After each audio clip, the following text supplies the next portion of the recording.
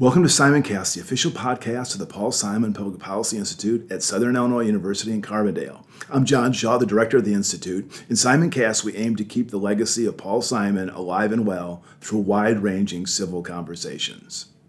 And we're really delighted today to be joined by a native of Southern Illinois, Melinda Henenberger.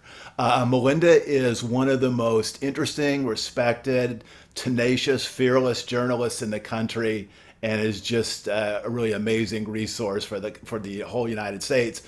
She grew up in Mount Carmel, so nearby here, went to Notre Dame University. She went to graduate school in Belgium, Catholic University in Louvain, which is outside of Brussels.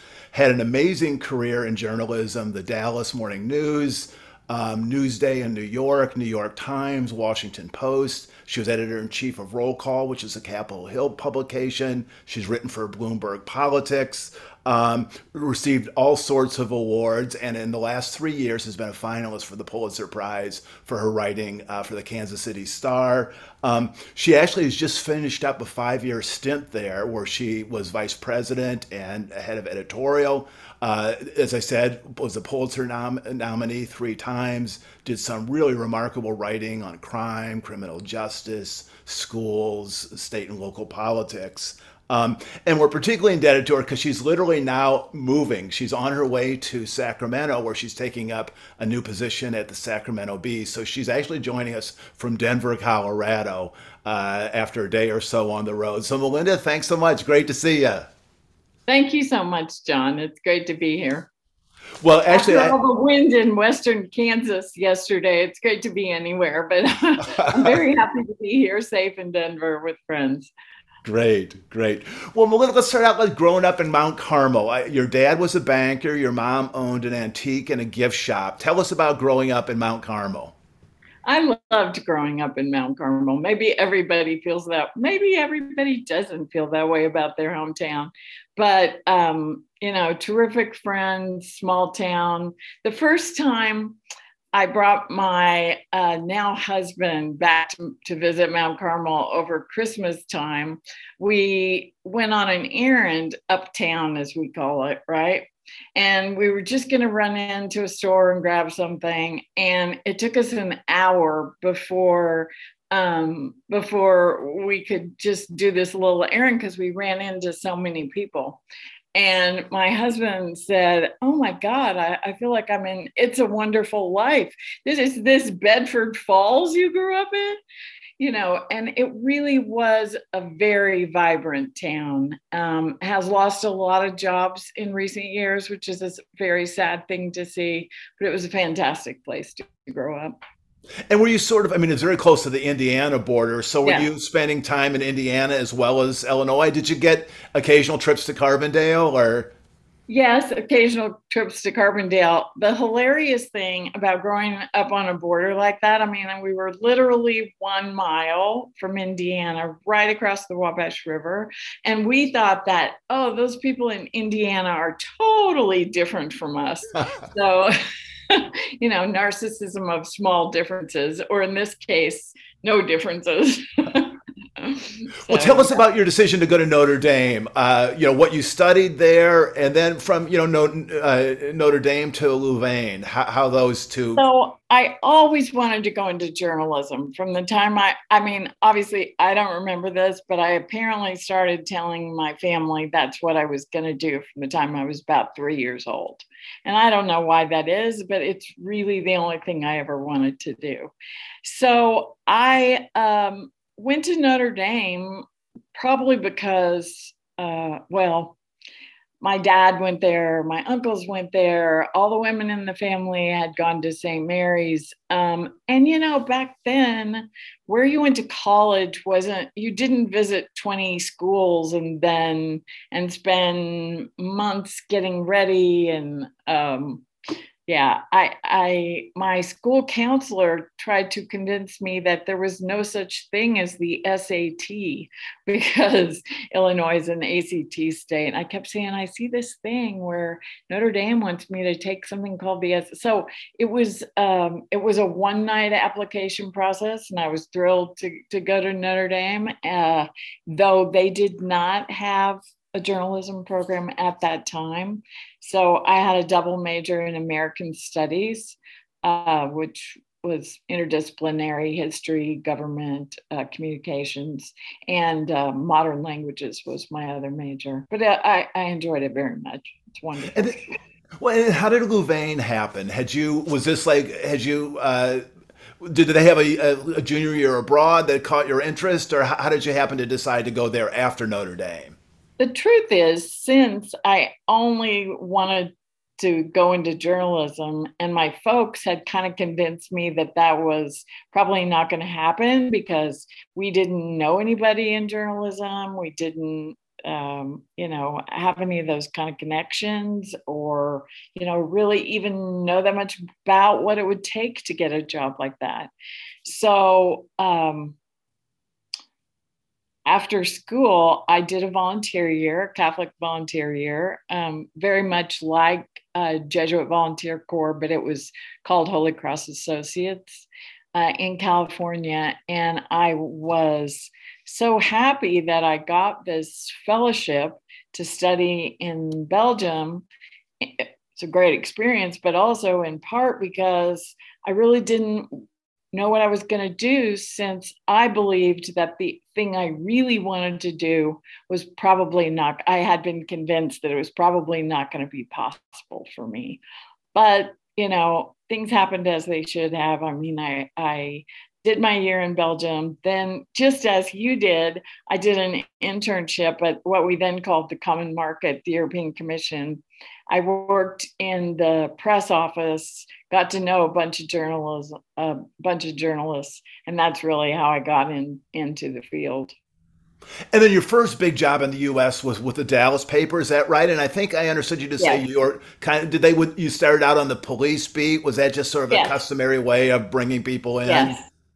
I started out covering night cop, so I worked from 4 p.m. to 1 a.m. Again, a fantastic entree into journalism. I mean, I really loved that beat. And in those days, you had so much more access to officials at every level. I mean, we worked out of the police headquarters and just wandered around at will and could ask anyone anything and could see all of the reports. So it was a rich environment to cover. Yeah. Well, and Melinda, when I look at the organizations you've worked for, I mean, it's just, it's almost this, this amazing array, the Dallas paper, Newsday, New York Times, Washington Post, etc. Was there, and you've done very different things too, reporting, editing, management, etc. Was there a grand strategy, or was it just literally opportunity kind of presenting itself and going for it and then just sort of riding the tide?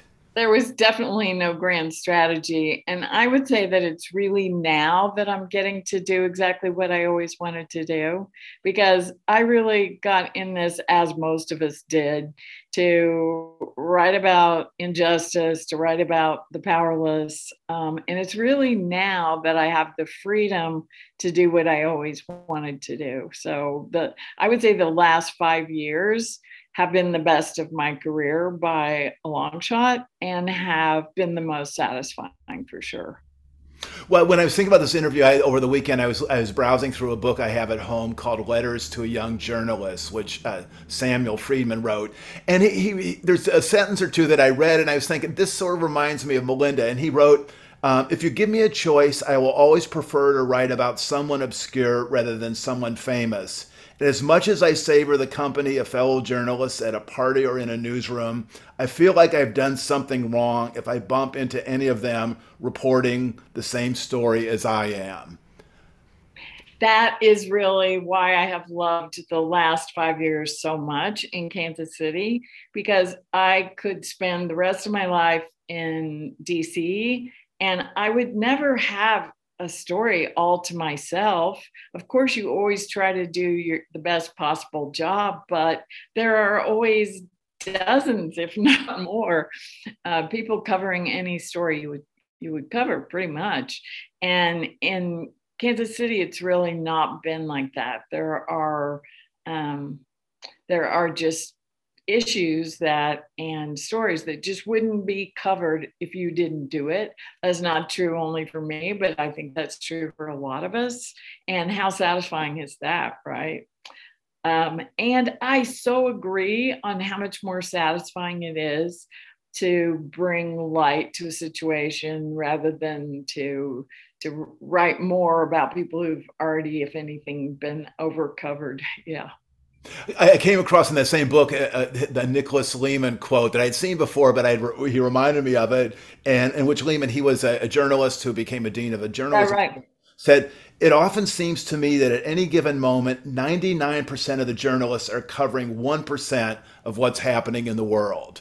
I know in my own experience as a DC reporter, covering Capitol Hill, whatever the story of the day was, there were just, dozens of reporters, covering it. And I had thoughts like, man, is this the best way to use our time and energy and resources?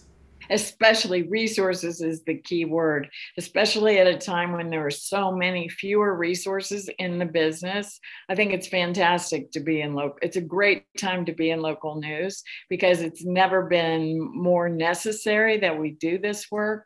And there really are many fewer people doing it. I saw a story recently that isn't really surprising, but I hadn't heard this fact that journalism has lost more workers than the coal mining industry since the year 2000. Wow. Yeah. Well, I want to come back to the Kansas City Star in just a second, but before I do, I happened to read some of your articles when you were in Rome. You were the New York Times Okay. bureau chief, and I came across some articles you wrote in 2002 covering the clergy abuse scandal was just exploding across the country, across the world, actually. But there was a couple of press conferences that the American Cardinals had in Rome.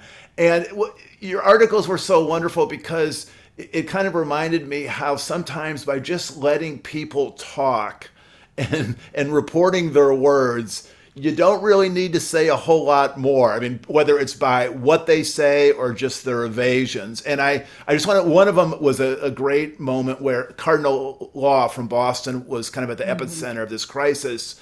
And there was a big discussion about whether he was going to be forced to resign or the American Cardinals would pressure him. And then you quote Cardinal McCarrick from DC say, "We've passed that point in the discussions. The time for that would have been at the beginning. We're over that." As if, it just because the moment and the internal conversation passed, the issue was taken care of. That was a issue for me to cover as a Catholic. It was very discouraging. As a journalist, it was super interesting, and as a Catholic, hard. And one of the hardest things was years later when we learned that this same then Cardinal Ted McCarrick, who seemed to so many of us at the time to get it and to realize that the church had to change, could not have been more criminally involved himself. Yeah. Right. So, And there was another piece where there'd been like this a press conference scheduled, had been delayed for 2.5 hours or so. And then when they came out, they released this very, very terse, bare bones statement. And when, pressed to explain why it took them 2.5 hours to say nothing, I think it was Bishop Gregory who said, "Bishops like to wordsmith. There is a desire to say things carefully." Yeah. And I knew of Bishop Gregory because he had been the Bishop of Belleville, which was my diocese growing up in Southern Illinois, though Belleville is obviously on the other side of the state from where I was. That was certainly an interesting time. Yeah. Well, I mean, two of the people that you covered up close was, Pope John Paul II. It was in the latter years of his papacy. And also Cardinal Ratzinger, who was then a senior Vatican official who became Pope Benedict. Right. We won't linger on famous people, but could you say a little bit about covering John Paul II near the end of his life, and then also Ratzinger as a prominent Vatican official? I'm really sorry that I covered John Paul at the end of his papacy because he was so compromised at that time, right? I mean, I don't really think, and I wrote this, that he was running the Vatican at all. I mean, he could not communicate, and I'm not sure it was not John Paul. And, a lot of people think it was his Secretary of State and some of his aides, but he would have his biographer and some others who wanted to give the misimpression that he was a lot more vigorous than was the case. They'd say, "Oh, at dinner last night, he had us all in stitches. So funny, so on top of everything, And obviously, none of this was true because by that point, I mean, the thing he did that was beautiful was teach people how to die. I mean, I think, gave great witness on that front on suffering, on not hiding himself away, on being more himself. He was more upfront than any other pope had been about getting sick. Even though his supporters were not as forthcoming. So, as for Benedict, I mean, he had a greater impact on the final years of John Paul's papacy, through his work as the Pope's theologian, and he really is a theologian.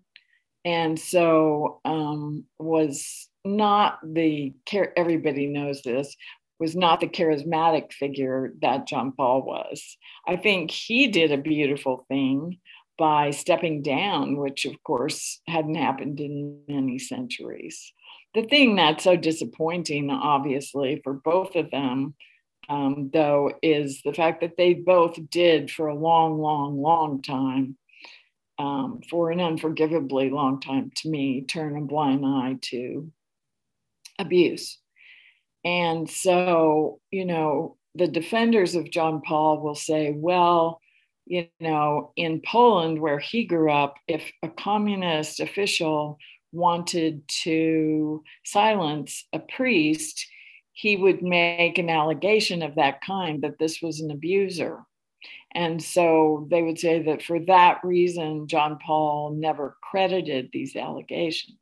But when you see the detail of the allegations, the number of the allegations over years and years and years, it's pretty hard to say that he did not know what was going on.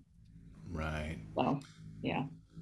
Melinda, let's talk about your work in Kansas City. And first of all, talk a little bit about you moving to Kansas City. You'd been in D.C. for 20 years. When you moved to town, how do you go about insinuating yourself into a community and begin to sort of feel like you know enough to start digging in and writing amazing columns? How did you start?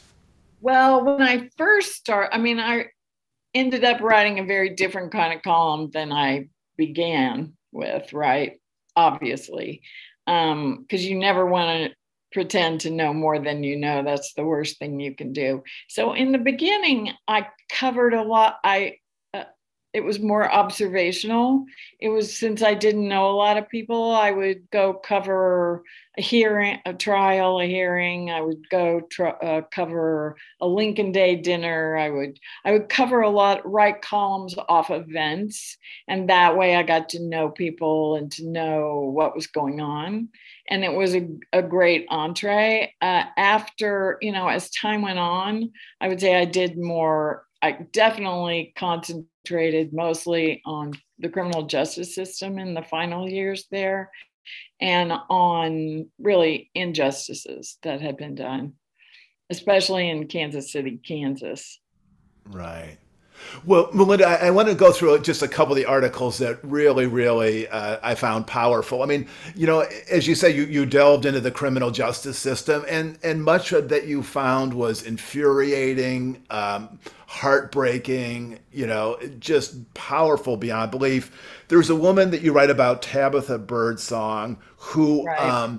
had been effectively harassed, pursued for almost a decade by her estranged husband. She called the police repeatedly, 3 or 4 times a week. Mhm. They, modestly responded. Ultimately, he killed her. And then in your column, I mean, you trace her life, but then you talk to an inspector and said, I think it was Detective Risen saying, couldn't you have done more? And his kind of response was, well, victims need to protect themselves. I mean, you talk about That that. killed me, him saying victims need. This is the guy who took calls from her 3, 4 times a week. She was absolutely doing everything. After she died, I saw these detailed notebooks she kept about every contact, and she was trying to do everything. She did everything right. She tried so hard. She would leave and go to different states, and he would find her, and I can't see what more she possibly could have done. So it said something not just about this guy, but about the system and about our attitudes to say, well, victims in the end are responsible for their own safety. You gotta, they have to do something to help themselves. And you concluded the article by saying, or not didn't conclude it, but you had this passage: domestic abuse isn't just a crime against one person, but can terrorize everyone in that person's world. And your article gave just a really profound sense of just how the people who were in her orbit, were also terrorized by this guy. And that case still has not gone to trial. And her family is still reeling from all of that trauma, of course. And it's still rippling through her community. So yeah, it is a lot deeper than we think. Well, a more uplifting story was a woman by the name of Nastasia Hodge, who had All been right. released. She had spent 13 years in prison. She was convicted, or she confessed to killing the person who had been Her pursuing her. abuser, right? Her Yeah. abuser. But so she spent 13 years in prison, then is discharged and is determined to have a new life. She moves, I think, to Abilene, and Correct. and just assembles a really, really nice life. And I know you maybe were in touch with her even when she was in prison. But she said something, or you quoted her saying something that just kind of blew me away. She said, "I'm not going to let all the time that I spent in prison be in vain," as she launched her new life. Talk about her. I just talked to Natasha yesterday on my way here on my drive, and I talked to her a lot. She's a fantastic person. She's someone who really never had a life, really had been abused as a kid. In fleeing that abuse, she, went on, ended up on the street, as so often happens. I mean, most of the people who end up in the situation she ended up in were fleeing abuse to begin with. That's a very common scenario. So she ends up working as a prostitute and involved with a crack addict, who she eventually killed, and believed that, based on the number of times he had attacked her, that she would have been killed if she didn't do that. But so she finally gets out, and the stuff she was doing when she first got out, I went to her apartment the first week she was out in Abilene. First of all, it's so brave that she moved to Abilene rather than back to Kansas City, Kansas, where there would have been a lot more temptation, or not even temptation, but it would have been so easy for her to, to get back into being around people who were not good for her. So she decided to go to work for this candy factory that had been her prison job, Russell Stover, in Abilene, where she knew nobody. She did not know how to drive.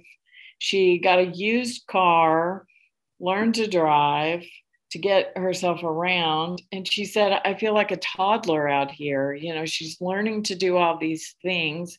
One of her first preoccupations was, oh gosh, I got to get my taxes filed because they tell me I owe taxes. I'm like, oh my gosh, you just got out of prison and you want to, you know, she wanted to have a root canal and pay her taxes. I'm like, boy, Natasha, you really know how to have fun. But she is an amazing, strong woman, and I'm so glad to see her building the kind of life that she always deserved. Yeah. And you write of her, you said, in a better world, she could have done anything, and I mean it. That's quite a tribute. You write also about a wonderful article about teachers, and I think it was in the context of a bill that was being debated in Kansas, the so-called Parents' Bill of Rights. So you profile 4 teachers who are just doing remarkable things. So in the face of inspirational, these people, right? Just amazing. But the one that I really liked, it was a young woman by the name of Kawana Ford Johnson. Everyone called her Miss C. And I want to read a couple sentences that you quote and just maybe have you go say some more. She said, "Everyone's safe around me. I'm just going to teach your kids persistence and hard work and overcoming whatever it is that life throws at you and making the most of it. I won't stop what I do, and I'm not afraid to speak out because my intentions are pure. I always wanted to be in this career, and I'm going to roll with it." Tell us about Miss C. What a great role model for these kids for all of her students. I mean, so she is someone who was in a very serious traffic accident, I think near the end of her junior year in high school, you know, was not even supposed to walk again.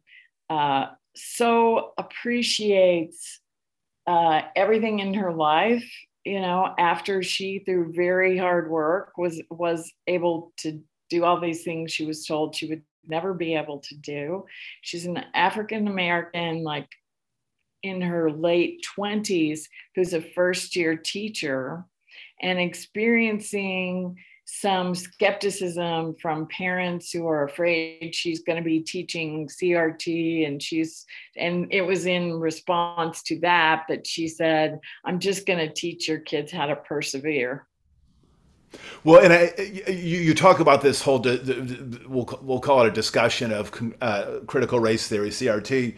But I loved your comment. You say when people talk about critical race theory, which is not being taught in Kansas schools, what they're really talking about is not wanting their children to hear a version of American history that includes race. And that is kind of like leaving war out of a history of the Roman Empire.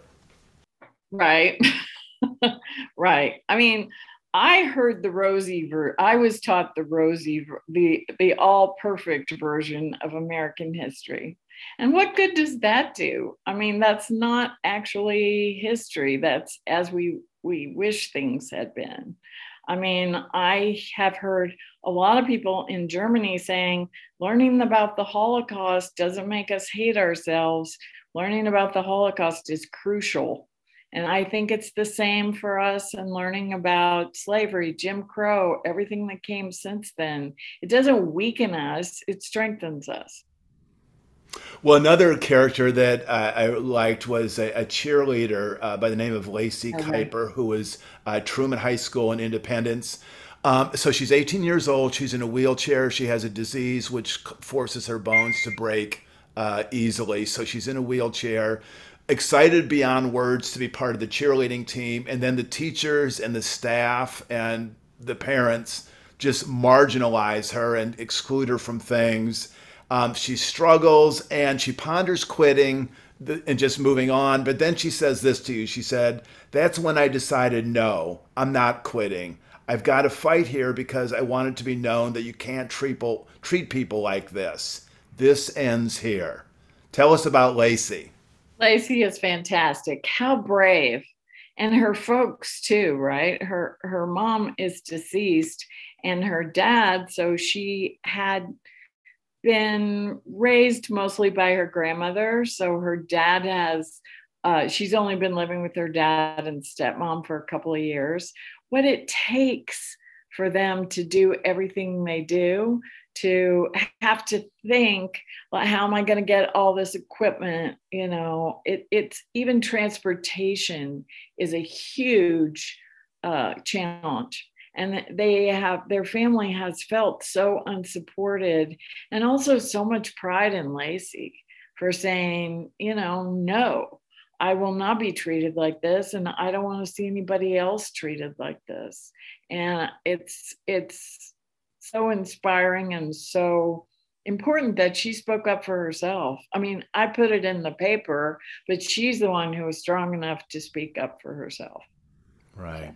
Well, another inspiring person was Sister Jeannie Christensen, Right. who was the last member of the Sister of Mercies in Kansas City.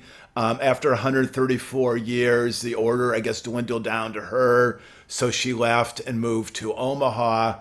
But you know, in the course of her ministry, she worked on affordable housing, social justice issues, worked against human trafficking, combated clerical abuse.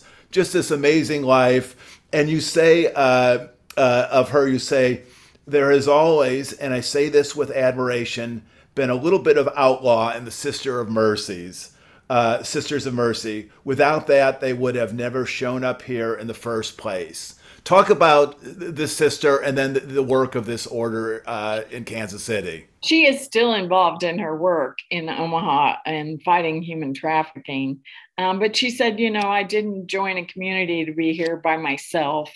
So I very much understand why she wanted to go back to Omaha. But what she accomplished, what one woman can and did accomplish was really something. And one of her last acts in Kansas City, she and a friend reclaimed an old statue of the Virgin Mary from their original convent in Kansas City and put it in the VW. And she says, it's on my balcony now in Omaha. So they rescued Mary. Great. Well, I would actually encourage our listeners to just go online and read some of Melinda's articles, because they do show, I mean, I think, you know, suffering and sadness and disappointment and injustice, but also some of the kind of the small triumphs, or not small triumphs, of normal people as they go through life. Really great reading. Well, Melinda, let's broaden this out to talk a little bit about the news business, and particularly, you know, you've been in the newspaper business for most of your career, and as much has been written about the pressures on the newspaper industry, the fact that something like 1,300 communities have lost papers. Talk about the bigger picture of the role of newspapers and the pressures on them. Well, local news has never, as I said before, been more important. I mean, where there are news deserts, bad things happen. Where there's no accountability, you know, it's the golden age of corruption. What's, I think, most demoralizing for people in my business is not even the new pressures, and it's not how understaffed we are and that we're expected to do more. All of that we're willing to do. The hard part is really to hear that what we write isn't true, and that facts don't matter, facts are whatever you say they are, that it's really hearing from people who are smart and well-intentioned that they don't believe you, because a different kind of news source, or I shouldn't even say news source, a different outlet has told them that they can believe what they want to believe, and that's the truth. And that is the challenge of our time. I mean, more so than the money. Yes, the business model is broken and we don't know how to fix it. That's the truth so far. But to me, the bigger challenge even than that is the whole misinformation, disinformation, fake news, the decades that have been spent convincing people that we're not in this for the right reasons, that we're instruments of fake news. That's the hard part. And the only thing we can do about that is to keep working hard and doing what we're doing. And there are, of course, also many people who appreciate what we do. I mean, leaving the Star, I've gotten so many amazing, kind, supportive letters from readers. It's really been something. Right. I want to read kind of a broader comment, and I'm going to come back to the disinformation because we actually got a question about that. But I was reading an essay in the Atlantic, and it was about a small town in Iowa, a medium-sized town, Burlington, that was losing its newspaper, or it was under serious pressure. And I want to read a couple sentences to just maybe kind of get at the power and the importance of news in small towns. And the author writes, when people lament the decline of small newspapers, they tend to emphasize the important stories that will go uncovered: political corruption, school board scandals, zoning board hearings, police misconduct. They are right to worry about that. But often overlooked are the more quotidian stories, the ones that disappear first when a paper loses resources. Stories about the annual teddy bear picnic at Crapo Park, the town hall meeting about the new swimming pool design, and the tractor games during Denmark Heritage Days. These stories are the connective tissue of a community. They introduce people to their neighbors, and they encourage readers to listen and empathize with one another. When that tissue disintegrates, something vital rots away. We don't often stop to ponder the way that a newspaper's collapse makes people feel. Less connected, more alone. As local news crumbles, so does our tether to each other. Talk about that, and maybe even just from your experience in Kansas City. Obviously, it's not a small town, but just the importance that newspaper plays in keeping that community a special, vibrant place. It's absolutely vital, but it's also true that only one side of the political spectrum tends to see that right now. I mean, I also get an awful lot of mail from the kind of person who has been convinced that nobody in the media is to be trusted unless it's Fox News or similar. So it's really sad to see that breakdown. That's very true. That even in a small town where I grew up, there are more political divisions now than used to be the case. I mean, of course it is, because it's part of the world, and the world is more polarized now, and no place is immune from that.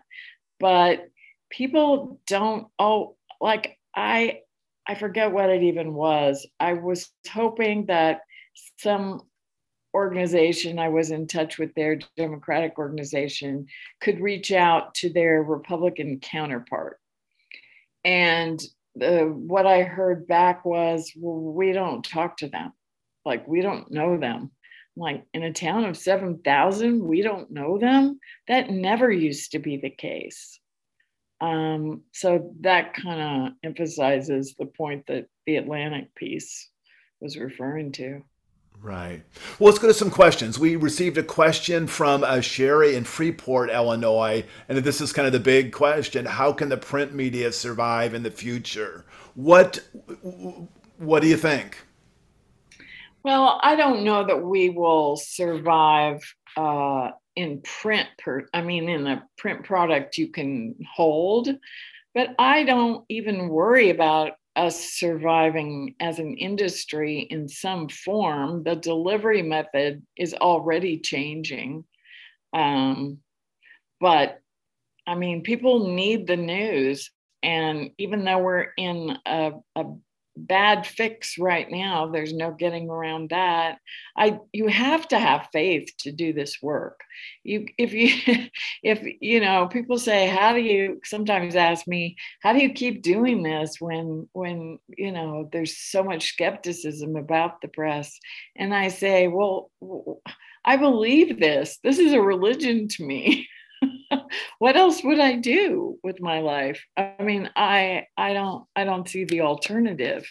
So, but I also really do have faith that the news will always be needed, and will always, God willing, be available. Deborah from Oak Park, Illinois says, what can we do to combat disinformation? So I know that you referred to that earlier. I mean, apart from individual journalists just being utterly rigorous in their work, I guess maybe more broadly, when did things turn? When did this whole genre of, fake news, et cetera? I mean, obviously it was intensified, to put it mildly, during the Trump presidency. But when did it begin, and what can be done, I guess, is what her question is. I mean, it's been decades in the making. I mean, an enemy of the people was certainly a new one for us in this country anyway. But I mean, it has been a well-funded industry to turn the public against us. Not to say we don't make mistakes. Of course, we make them all the time. But it didn't happen out of nowhere. It happened because a lot of money was spent on making sure that it happened. So what can ordinary people do? They honestly can support their local paper. I mean, it's great to have a subscription to the New York Times and the Washington Post, wonderful publications, and I worked both places, but please support your local paper. I mean, that means everything, because without that, I mean, it's not just the teddy bear picnic. You will not know what officials in your area are getting away with. And sometimes now, when we inform the public about what officials are up to, they don't want to hear it. Okay, but we're going to tell you anyway. And it is important to democracy that work go on. You got a question/fan note from Susan in Prairie View, Kansas, who said, Melinda is my hero. Oh, It says her relentless pursuit of dirty Kansas City police officer Roger Golubski. Yeah, is crucial. Right. My question: what is the status of the civil case pending, and does that affect does that private action affect or frustrate the concurrent FBI investigation? So maybe if you could tell us a little bit about what the case was and where it stands. Roger Golubski is a former Kansas City, Kansas police detective who has been credibly accused of raping dozens of mostly Black, powerless Kansas City, Kansas women. The FBI itself believes that he's responsible for at least one of their unsolved murders. In case after case, women he had been sexually involved with, and that's definitely a euphemism, ended up dead. And he, in some cases, investigated the murder. And not surprisingly, a lot of those cases were never solved. The FBI, I mean, there is a grand jury investigation going on, but the FBI has been looking at this case on and off, this and related cases, on and off since the 80s. So I really have to ask, is anybody that bad at their job? I mean, you really cannot not wonder whether it's a Whitey Bulger situation where there's some corruption, because there have been ties. I'm not saying I do not know that's the case, so I can't say that it is. But of course, this has gone on and on and on. And at this point, so many women have come forward to tell their story to me and to others at great personal risk. And yet, nothing has been done. So I'm very eager, to say the least, to see some indictments. There is a civil case involving Roger Golubski, who was the lead investigator into a double murder for which a man named Lamont McIntyre went to prison for 23 years. He did not commit these murders. Roger Golubski, the investigator, and the prosecutor, a woman named Tara Moorhead, absolutely had to have known at the time that he was not involved. Lamont's mother, Rosie McIntyre, is one of the many who has accused Roger Golubski of sexually assaulting her. So then was it a coincidence that after she refused to be part of this group of women who continued to be exploited by him, that he and his brothers were put in the photo lineup for these murders, and that an eyewitness who knew it wasn't Roger Golubski was coerced into, who knew it wasn't Lamont, was coerced into saying otherwise. I mean, she was so upset at being, as she said, later told me, her name's Nico Quinn, forced to lie on this man and put him in prison. She went home from court and tried to kill herself. Then she made it all right, but the pressure that brave woman was under was terrible. This situation is just so far beyond belief that if I had not reported it myself, I'm not sure I would believe such a thing possible in the United States of America. And it still goes on. And he's still walking around free collecting a public pension. As far as the civil case, that's going to trial in November. But that's not the same as what I think is needed, which is not only indictments of not just Roger Golubski, but also those who enabled him, but a class action suit for their many victims. So. When you get involved, as a reporter in a case like this, I mean, it just seems like such a, disturbing, immersive experience. I mean, Can you compartmentalize and just go home at the end of the day and just kind of disengage? Or is it just something that just kind of gnaws at you for? I guess some people can do that. I never have been able to, but I should also say I've never been involved before in something quite this massive and upsetting. So no, there's absolutely no putting that aside, and nor should you be able to. I mean, you're upset because it's damn upsetting, right? So thank you for that question, Susan. Let's talk about just, for students out here who are thinking of careers in journalism. What would you say? What is the best part of the profession? What is the worst part? What is the most frustrating? What does the ledger look to you? Oh, I think it's the most fantastic work. It's very hard work in all ways. It can be physically demanding. It's definitely very emotionally demanding. I think only do it if you can't imagine doing something else because it's hard. But if you are that person, you're going to love it. I mean, it's all good. It really is, because it's such a privilege to be able to tell people's stories. It's such a privilege to even try to get to make a difference. I feel like the luckiest person I can think of to have gotten to do this for work, because it honestly doesn't feel like work when you love it that much. And compare the experience between, covering national politics. I mean, you did that obviously at a very, very high level, international in Rome, versus, working for local newspaper, covering these sorts of cases. I mean, and I'm not trying to erect a straw man. What are the kind of competing, intrigues about both of those realms?